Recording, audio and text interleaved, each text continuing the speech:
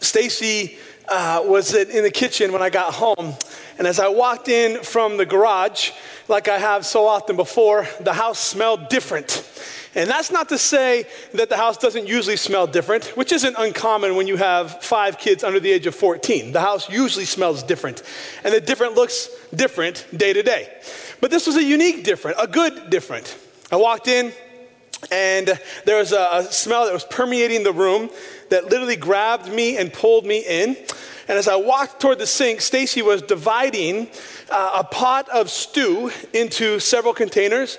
It seems that there was someone from our community from our church that had brought dinner for us, and it was steak stew. And by steak, I mean, I think each chunk was 8 ounces. It was amazing. Stewed tomatoes, 8 ounces of steak per chunk, carrots. Stacy handed me a spoon, and she said, "Here, see what you think." And I took in the experience. I took in the stew, and it changed my life in that moment. And I began to talk to her about this steak stew and the effects that it was having on me in my mind and in my body. And so as we looked at the amount of stew, and there was a lot of stew, I began to think through how I was going to manage this. And that didn't matter because within 24 hours, the stew was gone.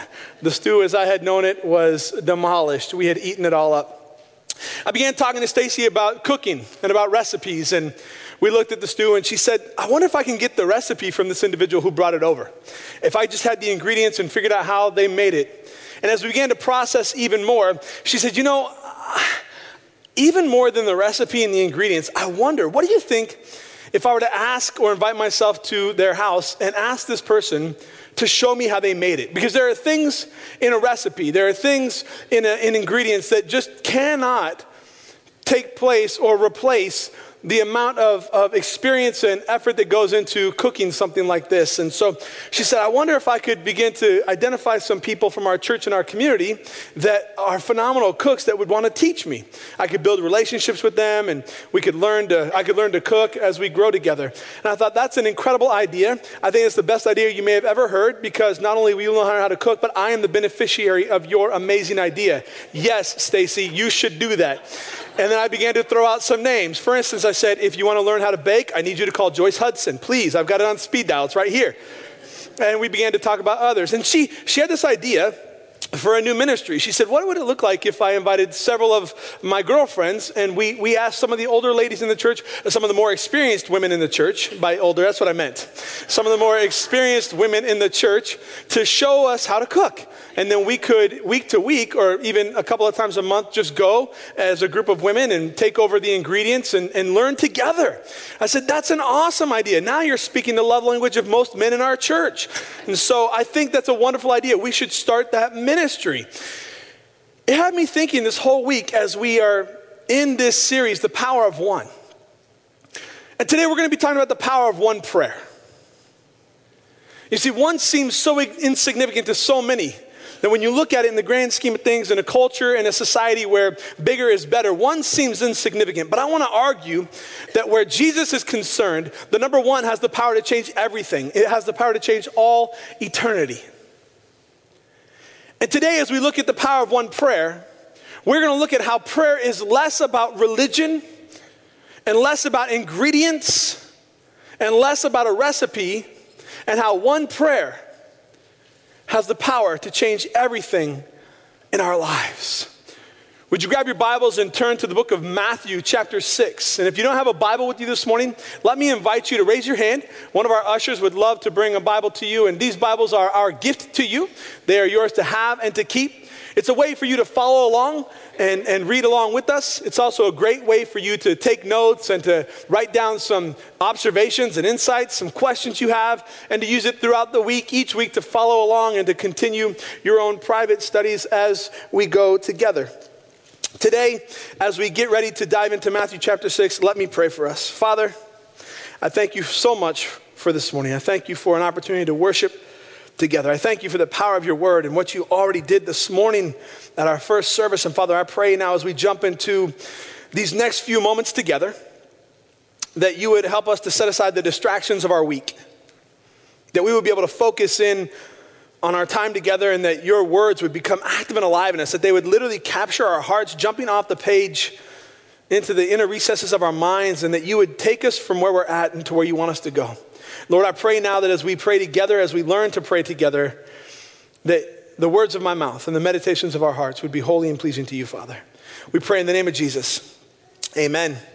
Matthew chapter 6, if you're not sure where that is, you can begin by looking at the table of contents at the front of your Bible, or you can turn about halfway through your Bible and just start turning to your right, and you'll run into the Gospels, and the first one is Matthew. I want to give us just a couple of minutes of context as we jump in, because I think it's pretty significant with regards to what we're going to read today.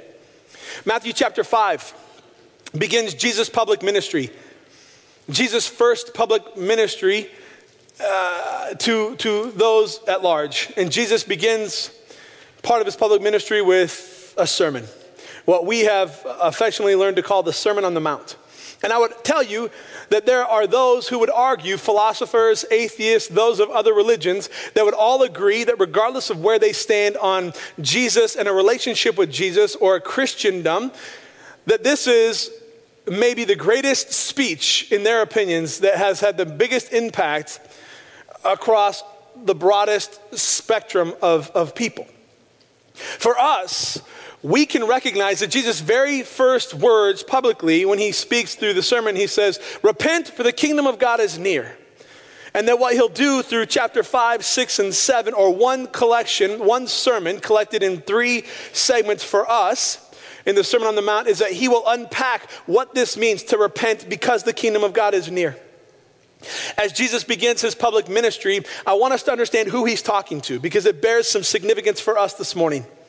If you read in the beginning of chapter 4 and carry on into 5, you'll find out then that as Jesus begins to travel and speak, large crowds begin to follow him. From the Decapolis, which if you were here last week, we learned that the Decapolis, or the Deca, means the 10, and these are the 10 Gentile regions on the east side of the Sea of Galilee. But in all, by name, there are 18 different communities represented when Jesus gives this Sermon on the Mount, including religious leaders such as the Pharisees and the Sadducees, as well as Gentiles and pagans, those who have false gods or have no religion, and everything in between. So as Jesus is speaking, he's speaking to a large, broad audience with different experiences, different exposures, different knowledge, different education, different understandings. And he comes to the table with them all, and as he's going and speaking, he comes up on the side of this mountain, and there he sits down along the side of the mountain with his disciples and this large group of people, this large eclectic body from all different backgrounds and experiences. And Jesus has an incredible message for them. We're going to pick up in Matthew chapter 6, beginning in verse 5.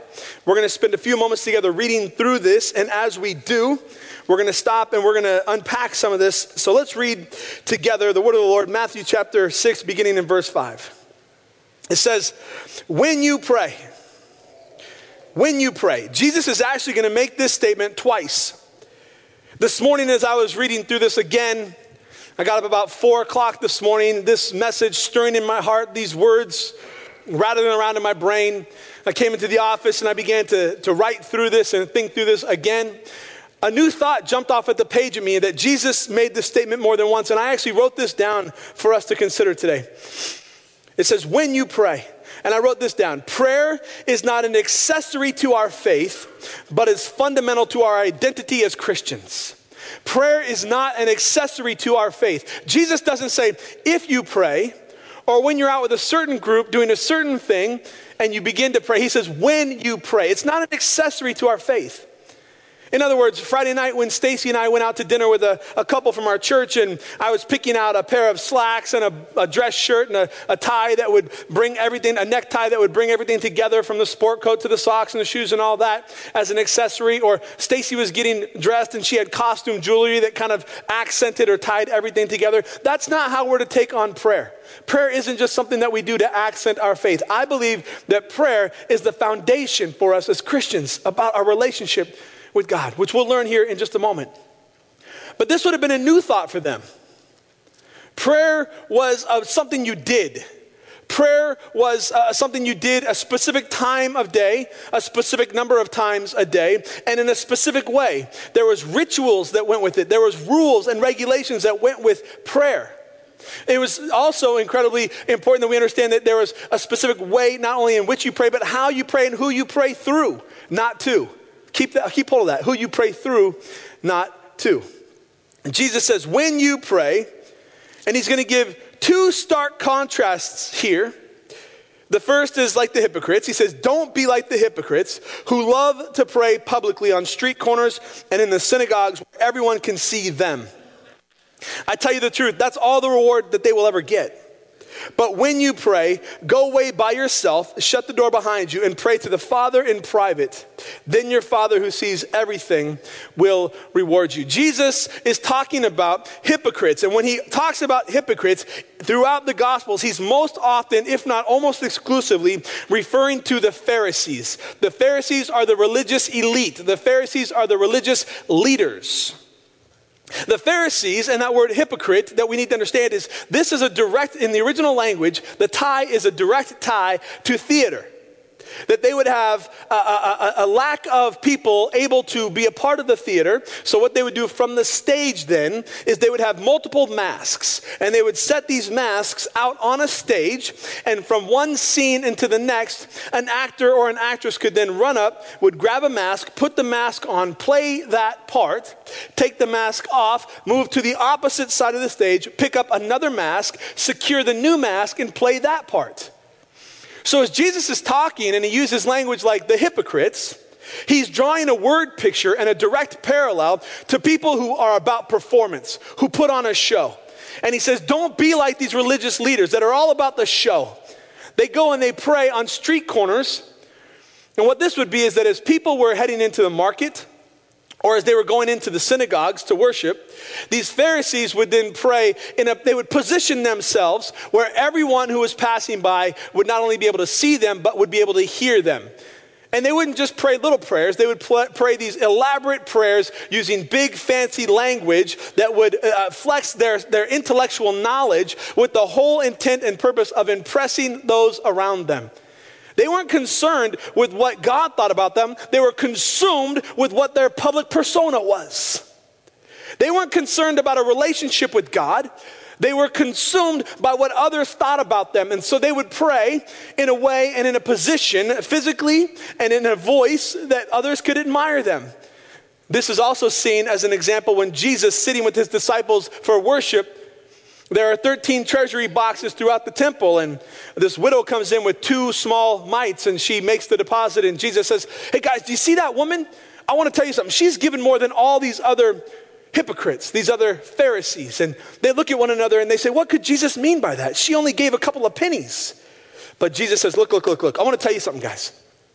These Pharisees, these hypocrites, they wrote these big checks in the presence of everyone, making sure that they all knew how much they were giving. But I want to tell you that it didn't even impact the interest. The interest on the interest was less than what these guys just gave. You see, they gave out of their excess. It won't even make a dent. But this woman gave quietly in the recesses of her own heart, and she gave everything that she had. Those 2 pennies, that was all she had, but she gave it all. So what Jesus is talking about here is motivation. It's a matter of motivation, not location, which we're going to learn here more about in just a moment. He says, I don't want you to be like these Pharisees who go out on the public streets and they pray in the synagogue so that everybody can see them and be impressed with them. Verse 6 says, but when you pray, there it is again, it's not an accessory, but it is a byproduct of a relationship with God. Go away by yourself, shut the door behind you, and pray to your Father in private. Then your Father who sees everything will reward you. You know, church, at first glance, when you read through this, it's easy to get caught up in location. Location. Because it seems to me that Jesus is saying that when you pray, you should go by yourself in a little room. You should close the door in your little room where no one can see you in your room. And there you can pray to God the Father where no one can see you, but God sees you. But I want to suggest to you that Jesus isn't talking about location, which I just said. Jesus is talking about motivation. He's talking about motivation. Because Jesus, it wouldn't make sense then. Jesus is going to teach us to pray publicly. Jesus is going to teach on prayer publicly. Jesus is going to use language that is plural, that is for us to pray publicly. So then if Jesus is talking about using the plural to introduce prayer, and he's doing it in public, and he teaches us to collectively pray together in public, well then what does he really mean? And it goes right back to the understanding that what Jesus is saying is that, look, in the quiet of your heart, in the recesses of your mind, where no one can see but God, what your motivation is, that's what matters most. Are you praying so that people can hear you? Are you praying in a God voice? And you know what I mean by a God voice. You know those people that you have had conversations with on the street, and then when it comes time to prayer, it's like a light switched on. It's the mask. They pray totally different than they would in normal conversation. And I'm not here to cast stones or throw judgment. I'm guilty of that often. And there's a reason for that, and I want to talk about that here in just a moment as we continue to unpack. But Jesus is saying, look. It's not about location, it's about motivation. Don't do this prayer thing where others can see you so they can be impressed with you, what you bring to the table, what you have to offer. And then he's going to go, and he's going to, on a huge contrast, a huge juxtaposition. Jesus is going to talk about a totally different sect of people, a different group of people.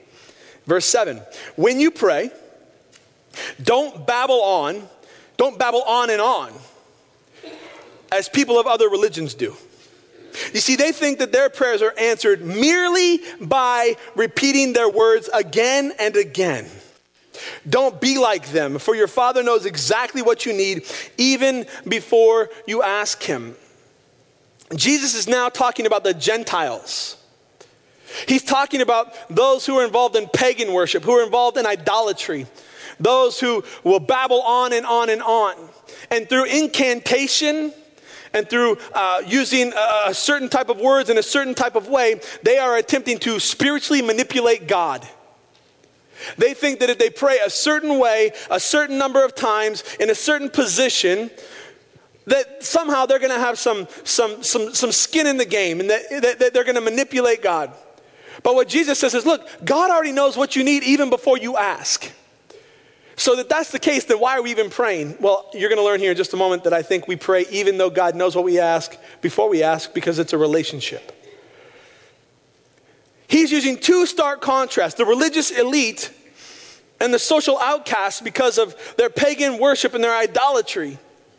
He said, I don't want you to be like these religious elite, and I certainly don't want you to be like these Gentiles who go out there and they just babble on and on and on, thinking that somehow God's going to tap and say, okay, stop talking. You can have it your way. Just stop. In other words, he's saying, when you pray, pray on purpose. Pray on purpose. Don't just go on and on and on.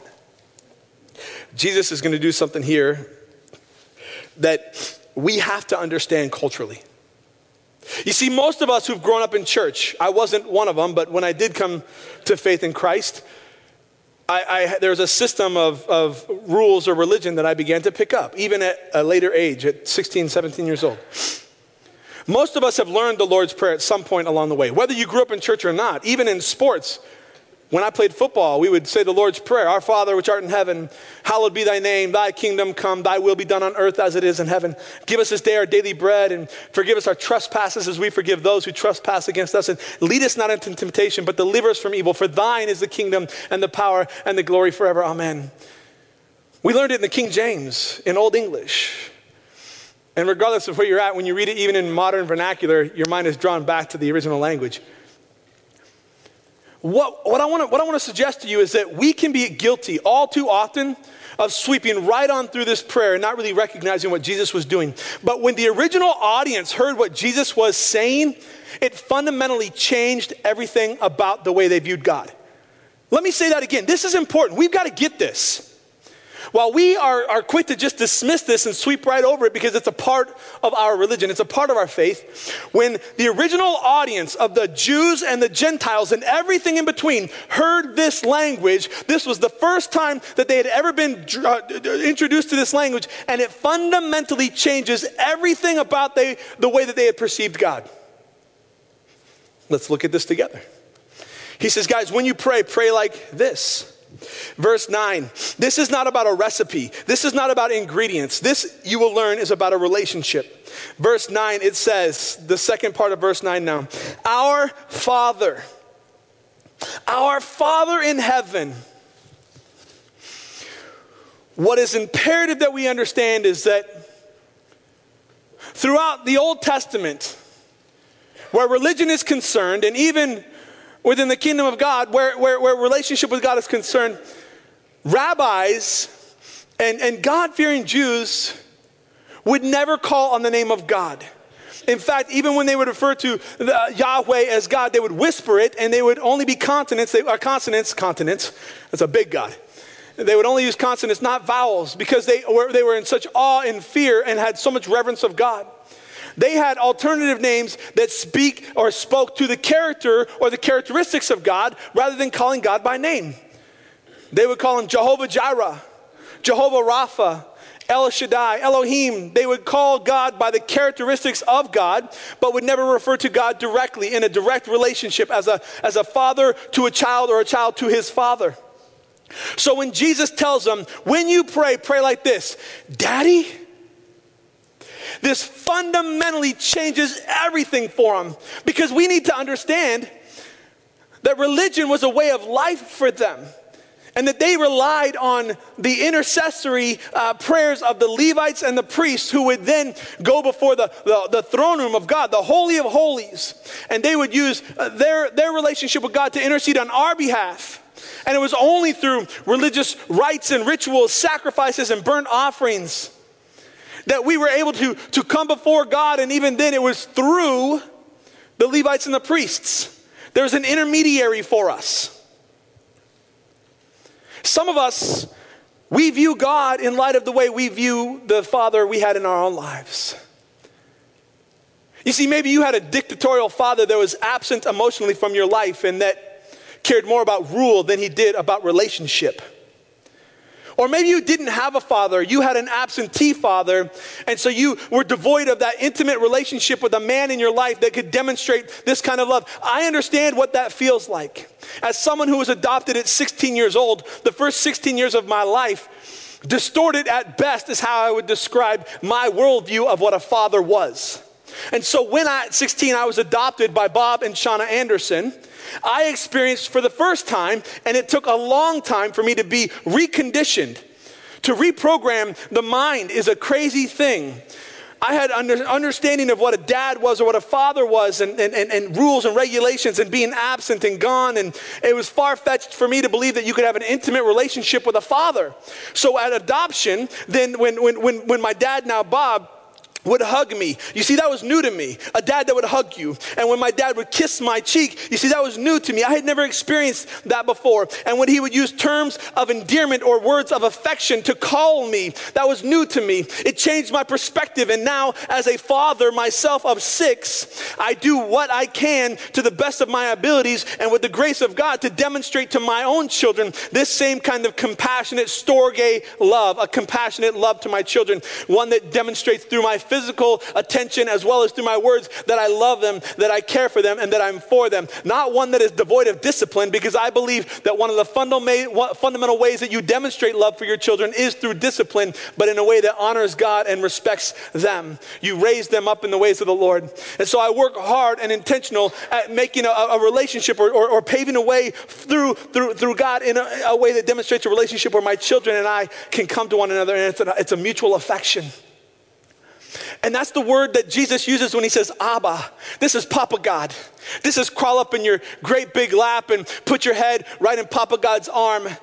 Last night at about 9:30, Brianne, my youngest daughter, who's 2, was really struggling with the cold. She was having a hard time falling asleep, and she came into my room. Stacy was already asleep, and I was thinking through today's message, and Brianne asked if she could cuddle with me, and so I pulled her up into my arms, and she fell asleep right here on my chest. And at the point which I could no longer take her snoring, I had to take her into her own room and drop her off in her own bed, which my 11-year-old daughter, Taylor, was sleeping in her bed. And as I was walking out in the darkness of the night in the room, MJ, my 5-year-old daughter, in her sweet little innocent voice says, "Daddy, can it be my turn?" And I scooped MJ up, verbatim, "Daddy, can it be my turn?" I picked her up and I said, "Come on, MJ." And I brought her into my room, and there MJ laid on my chest across my arm and fell asleep. And this morning at 4:30 when I woke up, her little tiny head was still right here on my shoulder, half of her head on the pillow, and my arm was asleep. And I think to myself, how can I be comfortable with the rock that she has to sleep on? Like, I don't understand how that can be comfortable. If you want, sleep here if you want comfort. I don't know. Maybe it's like, yeah, I'll stop now. But that is a word picture of Papa God, of Abba Father, of Daddy, where you can come to the Father in an intimate relationship. And while we can often take for granted this kind of relationship with God, this is brand new. This is the first time that the early church or any of them have ever been introduced to God this way. Maybe you're here this morning and this is your first time being introduced to this kind of a God that loves you, that calls you his own, that calls you his child, that you are a co-heir with Christ when you are in him, and that Papa God loves you and wants to know you and be in a relationship with you. I'm so glad you're here this morning to hear those words. The second part of what he says, "Our Father who art in heaven," or in heaven. You see, God doesn't just exist as our Abba Father, our Papa God. But Jesus says, while you recognize the affectionate God that we have, you also remember the authority of the sovereignty of God. That our God is to be feared. That our God, the same God that calls us by name and allows us to call him Papa God, is the same God who spoke life into existence. He is the bookends of life, the Alpha and the Omega, the beginning and the end. He is the author and the perfecter of life. At the sound of his voice, he created the heavens and the earth. He set the stars in place. He gave us the sun to give us direction by day through light, and he gave us the moon at night to continue to guide us. He is the one who from the ground picked up soil and dirt and breathed life through the nostrils of man in Adam. This is our Papa God, powerful God, awesome God, that we get to love, but we also must respect and honor. We must not take for granted our God, our Papa God. And he says, when you pray, remember, this is a Papa God now. This is a God who loves you and meets you where you're at, but he's also to be revered. And he says, may your name be kept holy. That word holy means to be set apart or unique. I want to talk to you ladies for a moment, and maybe more so for you guys. You'll understand this word picture. Around our house growing up, my mom had a separate hutch in our kitchen, and inside the hutch that was a glass encased hutch, what did she keep in there? China. Now, did we use China every day to make our mac and cheese? No. No, and regardless of what was happening, my favorite time of year, we are upon our favorite time of year right now, by the way. From about November 20th to January 5th, it is nothing but a feast, a smorgasbord. Thank you, God. And on the third month, I will rest. But in my home growing up, when that cabinet opened up and you heard that, and my mom would take that china and you heard the sound. Doesn't it somehow make a unique sound when the china hits the table? I had 3 sisters and 2 brothers, and we were rough. Regardless of what was going on, there was a rule: honor God and stay away from the dinner table. Because if a piece of china breaks, you will die. Do you know what I'm saying, ladies? I mean, are you catching my... Guys, you understand? There's something... Some of them were, yeah, I told him that. He didn't listen. There is something unique when that china goes out that you pay special care for it. It's set apart. It's not everyday dishware. You don't make your mac and cheese in there. You're not going to microwave it in the oven. It's passed down usually from generation to generation to generation, and it tells a story. It bears significance, and we celebrate that lineage that we have. And in the same way, when we call upon the name of God, we need to understand that not only is it the name of God, but it is the character of God, who he is, not just at his name, but at who he is, that we set him apart, that we revere him, that we realize that he is holy, that he is unique, that he is special. In other words, we don't come to God haphazardly and just say, hey, what's up, Papa God? Now, there are times where I think that there are moments where little prayers are the most powerful prayers. And there are times where I'd say, oh, God, help. Those are maybe some of the most powerful prayers I've ever prayed in my life, in certain moments of my life. Oh, God, help. Oh, God, if you don't show up, I'm in trouble. God, help. But I don't think that what Jesus is saying here is that we don't get to pray. What he's saying is, look, when you pray, remember that he's your dad, but also remember that he's special, he's unique, he's set apart. He's not run-of-the-mill, everyday little G God. He's not a little deity. He is all-powerful, all-knowing, all-sovereign God, and we are supposed to hold him as high above everything else. And we look at this as religion. But Jesus is going to do something that's going to flip everything upside down. You see, we look at it and say, yeah, I can hold the name of Jesus or the name of God high above every other God. Yeah, I get that. And if the name of Jesus, every knee will bow and every tongue will confess. Yeah, I get that. Yeah, no, that's cool. But he doesn't stop there. He says, look, our Father in heaven, may your name be kept holy. May your kingdom come soon. May your will be done on earth as it is in heaven. What Jesus is doing is he's saying, when you call on the name of God, when you set it apart as holy, what you are saying when you said, may your kingdom come this side of heaven, may your will be done on earth as it is in heaven, is you are recognizing at the name of God that his will is better than your way. That his desire is better than your preferences. That his purpose is better than any plan that you can contrive. He's saying, Papa God, you're holy, you're awesome. You're to be held in the highest of honor and esteem. And because of who you are, not just as my God, but in my life. Let's not miss that. He's not saying in religion, he's saying in life. When he says, may your king, your God, may your kingdom come. You could take the D-O-M off of king and you just put right there, king. That God is our king, and it is his kingdom that is established here on earth through our choices, how we live our lives. May your kingdom come.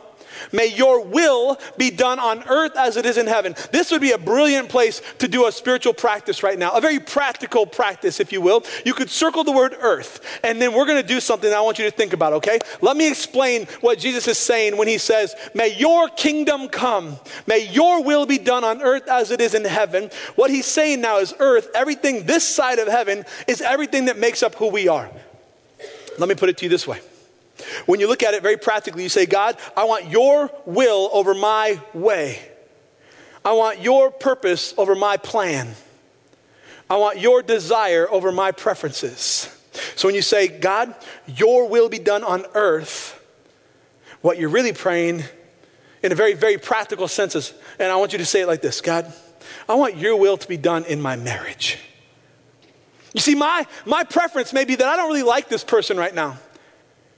I'm not really enjoying trying to get along with them. We're not on the same page. They messed up and I don't really feel like I want to be with them anymore. But God, here's the deal. I want your will over my ways. Your kingdom come on earth as it is in heaven. Not real enough for you? Well, how about this one? How about this? Lord, I want your will in my finances. In my finances. You see, you can be my God when it comes to religion, when it comes to church, when it comes to celebrating Christmas and Easter. You can be my God, but what Jesus is saying is, look, your kingdom come on earth. That is everything this side of heaven that makes up who we are. And he's saying, is God truly the God of your finances? Are you really praying this prayer? God, I want your desire for my finances over my best idea. I want your will over my way.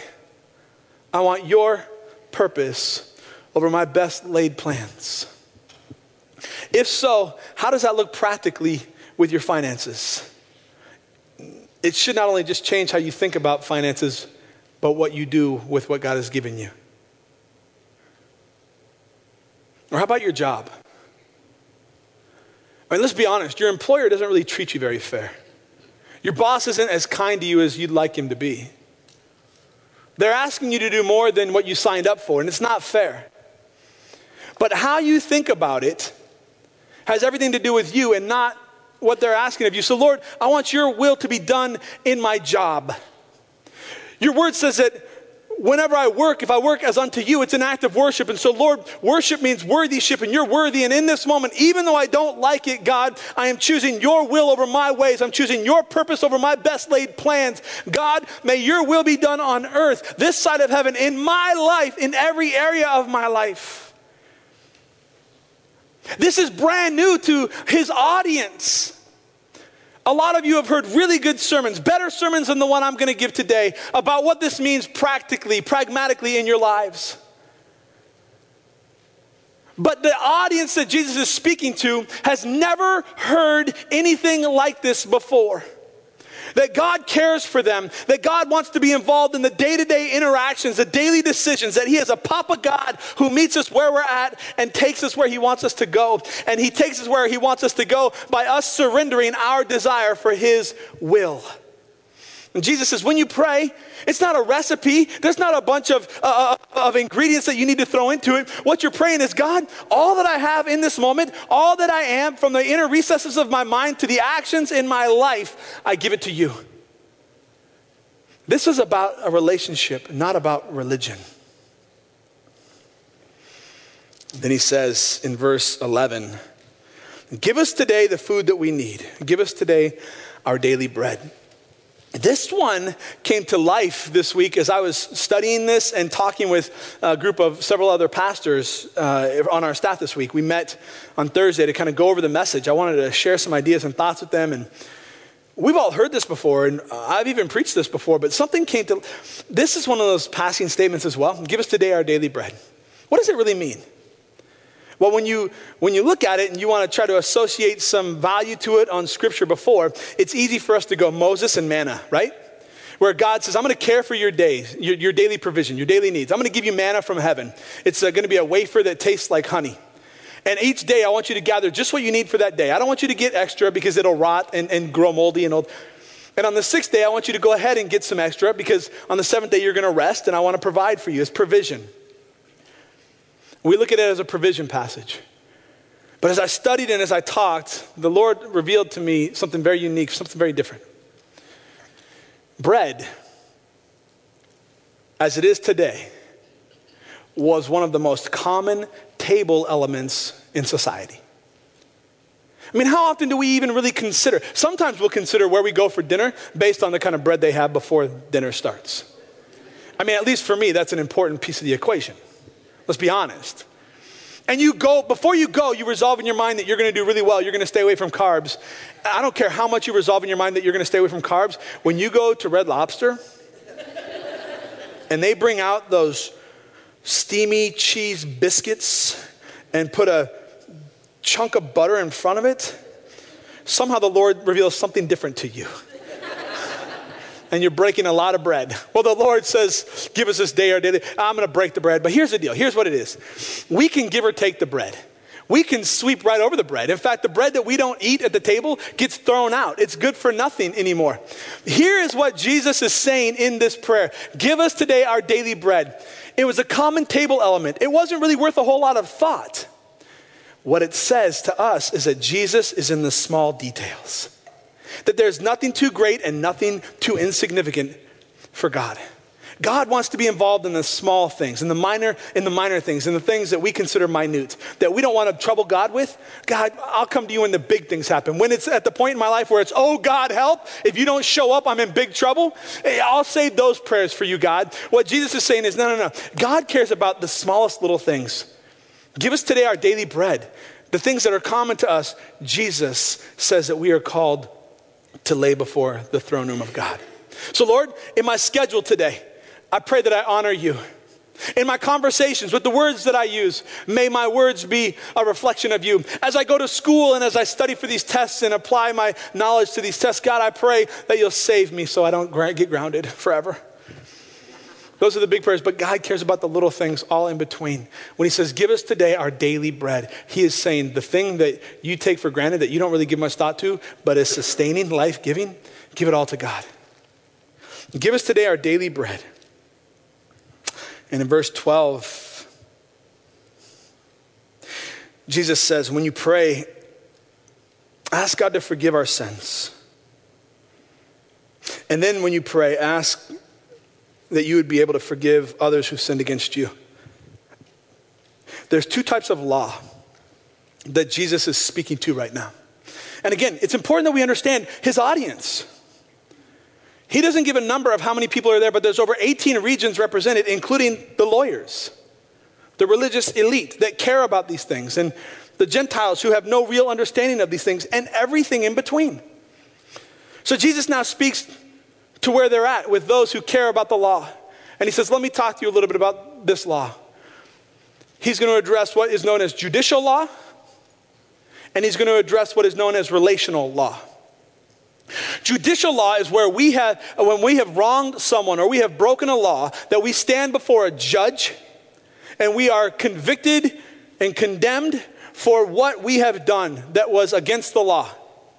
But it is the same law where Jesus, through God through Jesus steps in and says, look. You've sinned, you've fallen short. The wages of that breaking the law is death. But through Jesus, he stands and he says, look, I don't want to press charges. I no longer want to hold them accountable. Hold me liable. Hold me responsible for the judgment that is given to those who break the law. This is a judicial law, and Jesus steps in, and through his blood on Calvary and through his resurrection from the tomb, leaving it empty, he says, I will pay for this broken law. But then he doesn't leave it there. He says, ask God in this moment to forgive you of your sins, the judicial law, those things that you've broken, whether sins of commission that you committed knowingly or sins of omission that you committed unknowingly or unaware of. You go before God and say, Papa God, I messed up and I'm sorry. I know I deserve punishment. I know I deserve ramifications for my actions, and I'm sorry, I lay it before you. He doesn't just leave it there, though. He takes it to a relational law as well.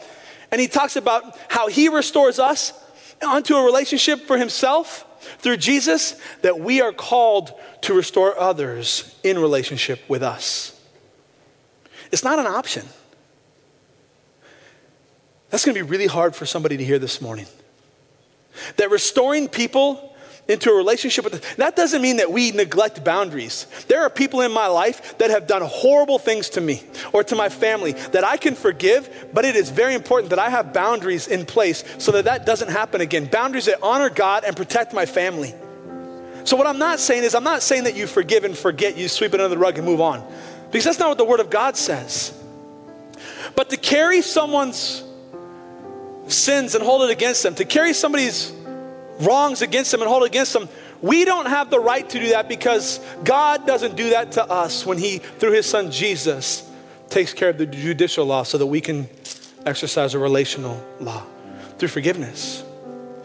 I don't remember what scholar it was, but the language was, who am I that I could hold on to the grudges of someone else when I know the weight of my sins before God? In other words, if God would forgive me through the act of Jesus in all of my brokenness, knowing how messed up that really is, how can I then hold grudges against somebody else? God, forgive us and help us to forgive others. Do you see that? As we've forgiven those against us. In verse 13, he says, and don't let us yield to temptation, but rescue us from the evil one. Don't let us give in to temptation. James says, look, when you're tempted, don't blame God. Because what do darkness and light have in common? God has nothing to do with temptation. He has nothing to do with sin or darkness. The Word of God tells us that there's no sin that is common to man that has overcome us because of Jesus. So we have the ability then to call out, and I talked about this last week, the darkness, the sin, the brokenness The temptation is there. It is real. It is active. Spiritual warfare is around us at all times. And the enemy comes like a thief to steal, kill, and destroy. He prowls around, the Bible says, like a lion waiting to pounce on his prey. But Jesus stands at the gate like a shepherd for his flock. And he stands guard over the gate, making sure by day and even at night, laying prostrate before the fence so that no predator can come in and attack us. He stands at the ready to defend our lives. So it's up to us then to allow Jesus to defend us against temptation. You don't have to go and live in darkness. You don't have to go and live in death. You don't have to choose to lose. You could choose victory. And it's as simple as saying, God, I can't do this on my own. That's what Jesus is saying. When you go to Papa God, say, our Father in heaven, because of your sovereignty, I need you to deliver me. I need you to help me. I need you to guide me. I need you to lead me. I need you to direct me. And it may not be day to day, church. It may be moment by moment that we need God to direct us in that very moment. That's why I believe the Apostle Paul says, when you pray, pray without stopping, pray without ceasing. It isn't about location, it's about motivation. It isn't about a bunch of rules and regulations, a recipe full of ingredients that says that you have to stand this way, or kneel this way, or sit this way, or recite this prayer, or say that prayer this many times. And church, I know that if it sounds vaguely familiar, like I'm attacking another religion or another denomination, and I am not. That is not my intention. I am not here to defame any other religion or to defame any other denomination and say that they somehow have it all wrong, because I can't judge the inner recesses of their heart. You see, the world looks at the outward appearance, but God looks through Jesus, looks at the inside of our hearts and judges. That's why it's not about location, it's about motivation. But what I want to tell you is that I am afraid when Jesus says, I tell you the truth, and he says it even in these passages, I tell you the truth. Whenever Jesus says, I tell you the truth, the reason that he says, I tell you the truth, is because there has been a lie that has been believed around that idea.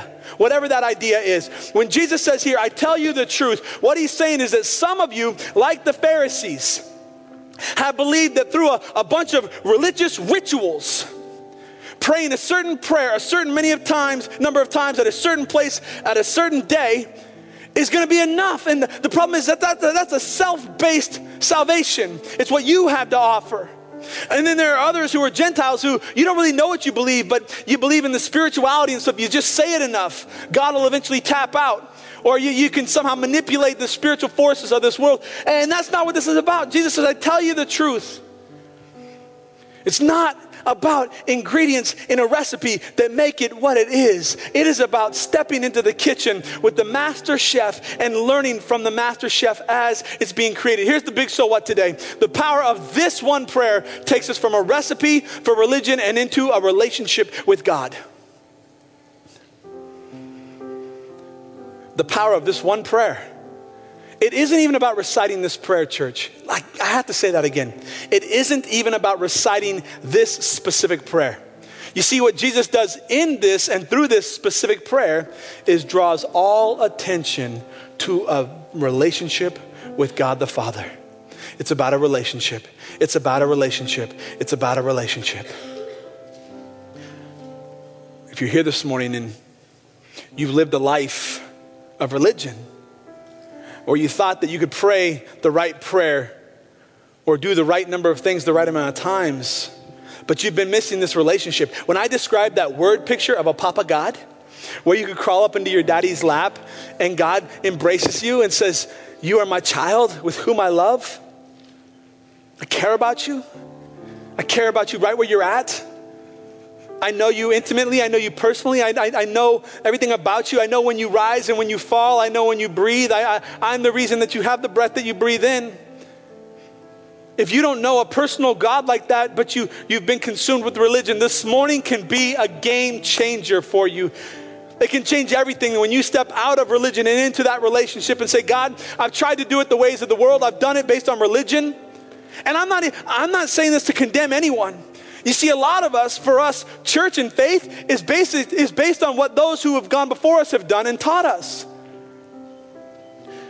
But when we come into a relationship with Jesus, it changes everything. And so that's why I want to pray as we close. Papa God, Thank you. I love you. Papa God, not only do you love me where I'm at, but I recognize the sovereignty of a God who stands in heaven. You're sovereign above all things. And your name is holy. Your name is set apart. You are unique. You are different than anything else or anyone else. And so I declare today, holy is your name. Hallowed is your name. Set apart. And my prayer today is that your kingdom would come, that your will would be done here on earth in my life, that your kingdom would come, that your will would be greater than my ways, that your purpose would be better than the best derived plans. Father, I surrender my life to you, my all to you, my earth to you, this side of heaven. And Lord, I do pray that you'll give us today our daily bread. Father, for me, that means that in the smallest things that I don't really think that you care much about, I know now that you do care. You are in the details. You are a Papa God who knows all things, and you care about those details. And so, Lord, I surrender this morning those details to you. And Father, I pray that you forgive me for any sins, known or unknown, that I've committed against you or against anyone else. Lord, I ask your forgiveness. Please don't count them against me anymore. Let me walk in the truth of your word that says, as far as the east is from the west, that's how far you've removed our transgressions from us, that they are gone, buried in the sea of forgiveness. Holy Spirit, give me the strength that I need to forgive others as I have been forgiven. And Lord, please make a way out in the face of temptation. And give me the strength that I need to take that way out. Because you did it. For 40 days you did it. You fasted and you prayed and you communed with God, and when you were tempted in every way, you stood firm in who God is through you. And because of that, you make a way for us to stand against temptation. And so I pray that you deliver us from evil. Deliver us from the evil one. And help us today to live out the life that you've called us to live through the power of this one prayer. Amen.